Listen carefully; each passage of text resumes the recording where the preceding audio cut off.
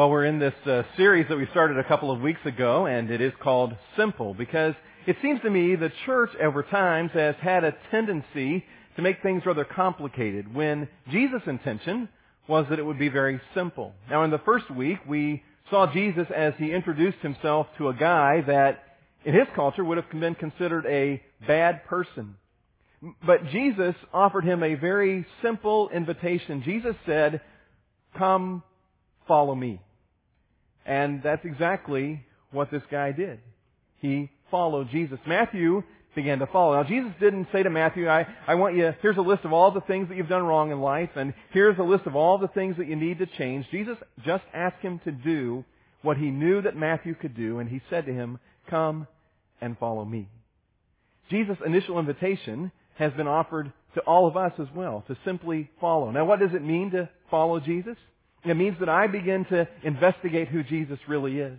That I want to learn more about Him. That I read Jesus' story in the Bible. That I ask a lot of questions. That I spend time with other people who are Christ followers already. That I come here and I listen and investigate. I simply want to learn more about Jesus. Then in week 2, we talked about believe. And we said that as people begin to follow Jesus, at some point they get close to Him and this thing happens where they realize, I believe.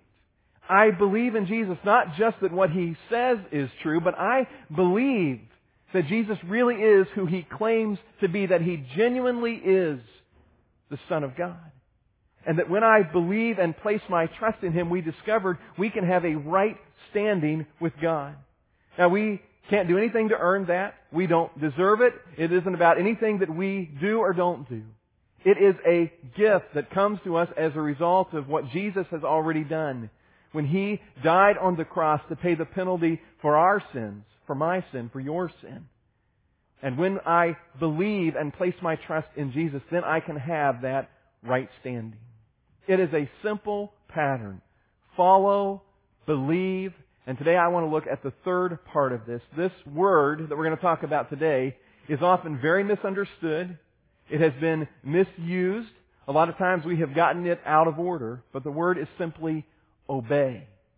And the Bible talks about, Jesus demonstrated that at some point after we follow and we believe, there is this third step about obey.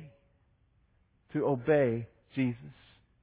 Now, it's an interesting word that we're going to talk about today. And over time, as Christianity began to really spread and catch on like wildfire, you know why that happened? Because people began to order their lives around Jesus' teaching. You see, this amazing thing happened in the New Testament, and it's the pattern throughout all of the Bible.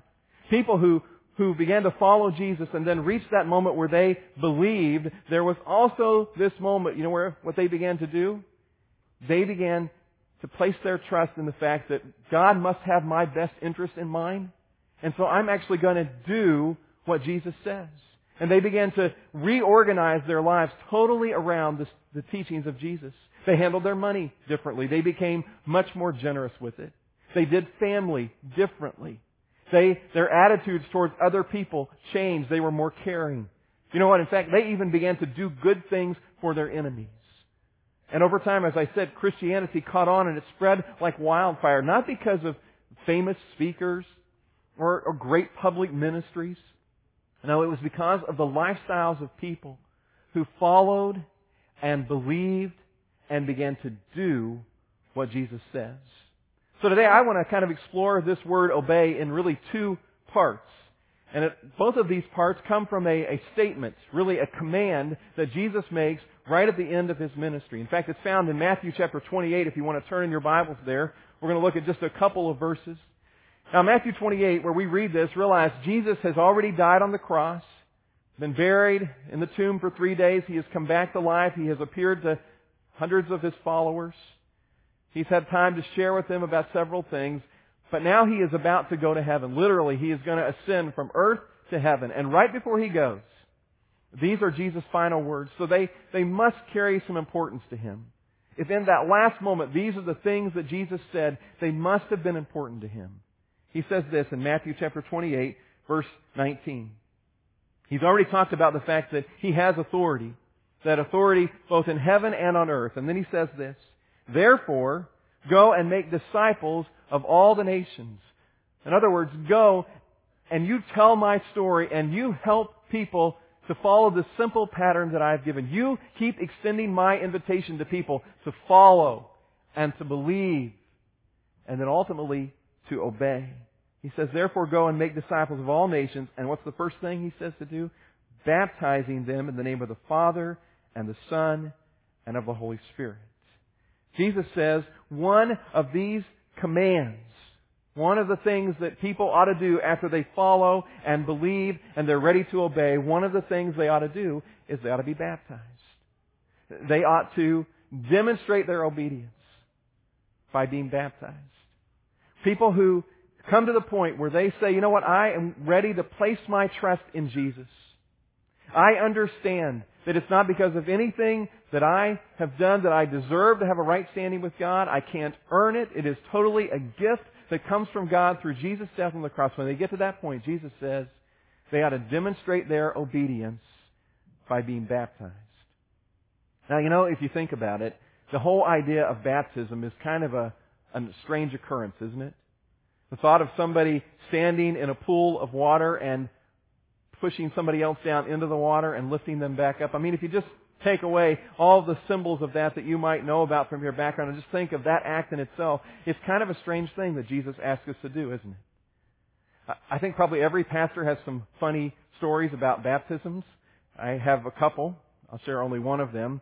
I was doing a baptism one time, kind of a private ceremony for somebody, and at the church that I was at the time, we had a baptismal pool, and we wore waders, fishing waders, so that we didn't get wet when we were doing it. It's quicker changing, all that kind of stuff. So I had these waders on, and we got into the water, and for some reason somebody made a comment about the level of the water, and so I began to tell them, well, the level of the water in this other baptistry that I've used before was deeper, and not thinking what I was really doing, I decided I would demonstrate how deep the water was in the other baptistry, and so I bent down a little bit, and the water just flooded into my waders. Well, I tell you what, I saw on video the funniest thing I've ever seen for a baptism. You have to see it. The video quality's not great, but you will enjoy what happens here.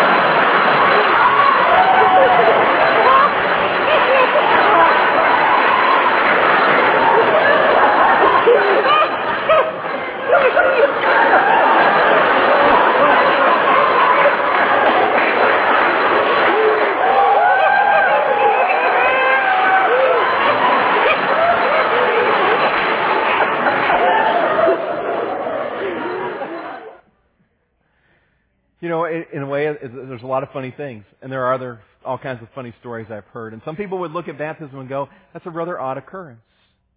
But you know what? When you really begin to understand why Jesus would ask people who have followed and believed and are ready to obey to be baptized, when you understand the picture of what really happens there, it is also an incredibly beautiful thing. Listen to what Jesus said in Mark chapter 16, verse 16. He makes it very clear his expectation about this. He says, whoever believes and is baptized. He automatically links those two things together. If you believe, Jesus says, in essence, one of the things you're going to do out of obedience, if you really believe, is you're going to be baptized. Whoever believes and is baptized will be saved. But whoever does not believe, and he doesn't even mention baptism here, because if you don't get to the point where you believe and are ready to place your trust in Jesus, then baptism is of no significance to you. He says, but whoever does not believe will be condemned. He stresses the importance here of this act of baptism. Now, why did Jesus ask us to be baptized? For one thing, there is incredible symbolism in the act of baptism. When someone is baptized, they are buried in the water and they rise again. In the same way that Jesus lived and then He died to pay the penalty for our sins. He was buried in a tomb, and 3 days later, He came back to life. And when someone is baptized, it is symbolic of saying, you know what? This life that I've been living without Jesus, I'm going to die to that. And it is going to be buried And in that water, in a sense, my sins are being washed away. And I am rising to walk in this new life, in this new relationship with Jesus Christ. Paul paints another kind of picture for us in Galatians chapter 3. He says, you are all sons of God. You are all followers. Through how? Through faith in Christ Jesus, by believing in Jesus. For all of you who were baptized into Christ have clothed yourselves with Christ. He says that in that act of obedience in baptism, in a sense, we are putting on Jesus Christ like brand new clothing, brand new garments, free of sin, in that new right standing relationship with God. It is an incredibly beautiful act. The act of baptism historically goes back even to the time of the Jews and the Gentiles, back in even prior to the beginning of the New Testament. And basically the story was there, if somebody was a Gentile and they decided they wanted to become a Jew by faith, there was this act of being immersed into water that they took part in. It says a kind of a public declaration to everybody in their community that I'm leaving behind being a Gentile and I am publicly declaring that I am following the faith of the Jews. You know, for Jesus' early followers, when He asked them to be baptized, He was asking a lot of them. Because there were a lot of people in Jesus' day who followed and began to believe, but at that point they wanted to keep it kind of quiet because in their culture, to step out and say, I am a follower of Jesus, I'm a follower of Jesus' way, meant that sometimes they would be kind of ostracized from their family. They might lose their place in their business. And Jesus said, though, you know what, if I was willing to go to the cross for you, you should be willing to publicly admit that you are willing to follow me. And so He said, one of the ways that we publicly declare that we are not ashamed to follow Jesus is through baptism. It is a public declaration that I have placed my trust in Jesus Christ and that I have accepted His gift of salvation. And I am accepting this incredible thing of being able to have a right standing with God through Jesus. We're going to offer the chance later today to be baptized. And I know there are some of you in this room who have followed along for maybe for years. And you reached that point where you said, you know what, I believe Jesus really is uniquely the Son of God. But you have never demonstrated that obedience by being publicly baptized. And so today, after our second service, we're going to go to a nearby pool and offer people the opportunity to be baptized. Now you guys have the advantage if you came this morning and you thought, you know, I really wasn't planning on that, but I need to do that. You have time when we're done here to go home, grab your swimsuit and a t-shirt and a towel, and you come back, and following that second service we'll get done about noon, if you'll just meet right down here in the front of this auditorium and say to us, you know what, I want you to baptize us. We'll make our way over to a nearby pool and do those baptisms. Jesus asked us, He commanded us that when we get to the point that we say, I believe, one of our first acts of obedience should be to publicly declare our faith in Him by being baptized. It is something to take joy in and be excited about. It's something that you ought to be eager to do, that you ought to celebrate in. Well, there's a second thing that Jesus says here in Matthew chapter 28, verse 20. He says not only does He talk about obedience and baptism, He says in verse 20, and teaching them to obey everything I have commanded you, and surely I am with you always to the very end of the age. He says, I want to teach you to obey and do the things that I have been teaching here on earth. It's very simple. Follow, believe, and obey. But unfortunately, somewhere in history, it seems like we have at times gotten those out of order. I don't know about you, but maybe your experience growing up or your first experiences at church were more like this. You showed up on that first day and they said, good to see you, now obey. I don't know your name, but you need to obey. I don't know anything about you, but it's important that you obey, that you do all the right things. In fact, if you can't obey, then you probably shouldn't be here. Go away until you can come back and obey. But that wasn't the pattern of the Bible. In fact, if you go back even into the Old Testament, you don't see that pattern where God hands out laws without first giving people the opportunity to follow and believe. Even with the Ten Commandments. You know, that wonderful list of things that God asked the Israelites to do, and He asked us to do as well.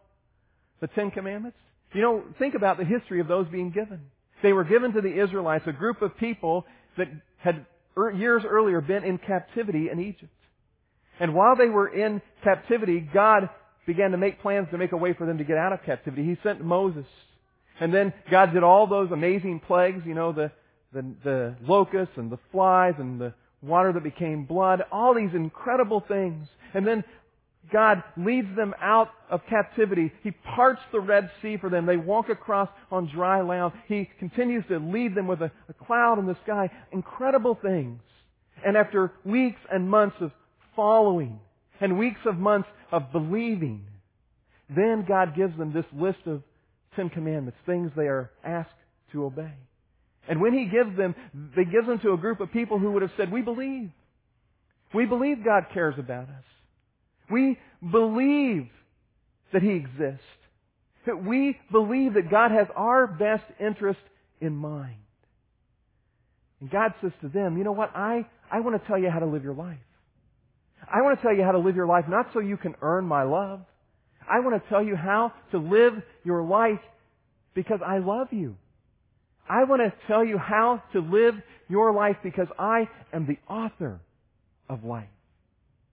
And under those kinds of environments, God says, here's these commandments. You follow them. Now, I want to point you this morning to a story that Jesus tells. He tells it after He has been giving one of His most famous teachings, probably one of His most difficult teachings.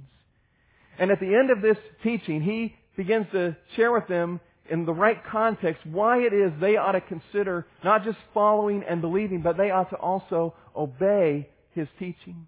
It's found in Matthew chapter 7. If you want to turn there and look at verse 24. Let me just tell you, too, it really comes down to this. This parable teaches us that it is our practical obedience of what Jesus says that really makes all of the difference in our lives. Following is great. Believing is great. But if you really want to see a difference in your life, it really comes down to you organizing your life around these teachings of Jesus and doing what He says. So here's the background on this verse in Matthew 7. Jesus has been teaching for quite a bit of time. And as He's been teaching, He's been giving them some really different ways, different perspectives about life. He has said to them amidst this teaching, you need to forgive people all the time.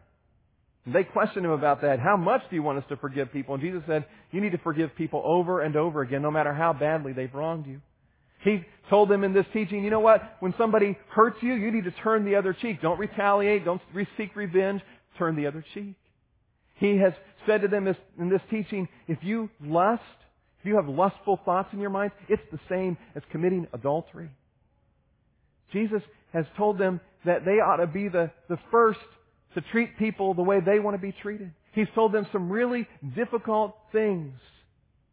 And then, as He wraps that up, He says this to them in Matthew chapter 7, verse 24. He says, therefore, or kind of as a result of all of this teaching that I've been giving you, therefore, everyone who hears these words of mine, all the stuff I've been teaching, and puts them into practice, begins to do what I've said to do, is like a wise man who built his house on the rock. He's like the person who goes out and he digs down until he finds that solid foundation for his house. And then he begins to build the structure on it. Jesus says, everybody who leaves here today and does what I have taught them is smart. Everybody who leaves here today and does what I have said is wise. Everybody who leaves here today and begins to organize their life around my teaching is just demonstrating common sense. Then he says this in verse 25. He says, the rain came down, and if you grew up in church, there's a song probably that immediately comes to your mind as you hear this verse, right? The rain came down and the floods came up.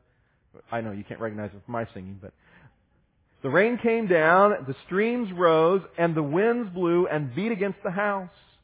It's a storm. It's part of life. Stuff happens. Life is difficult. Jesus said, in this world you'll have trouble. We shouldn't be surprised. Yet it did not fall because it had its foundation on the rock. Jesus says, you know what? As life rolls along, you're going to hit some bumps financially, relationally, professionally. And if you haven't built your life on my teachings, when the storm comes, it's going to be difficult. But if you have laid the strong foundation of organizing and prioritizing your life around my teachings, then when the inevitable storms come, your life will be able to weather it. You'll make it through. Not that it won't be difficult, it will be. But if you have built your life by doing what I have told you to do, you'll weather the storm.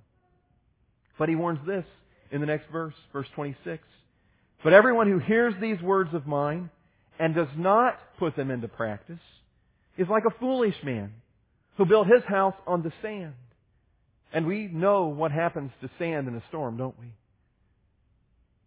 The rain came down, the streams rose, the winds blew and beat against the house. Now I like the fact that it is the same storm.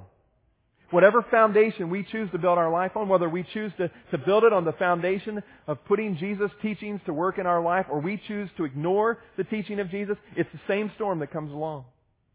And look what happens. And it fell with a great crash. Jesus says, that's fine. If you want to ignore my teachings, that's fine. But here's what's going to happen. When the storm comes along, when difficulty comes along, your house is going to fall flat. Because you haven't laid the strong foundation of organizing your life around what I've asked you to do.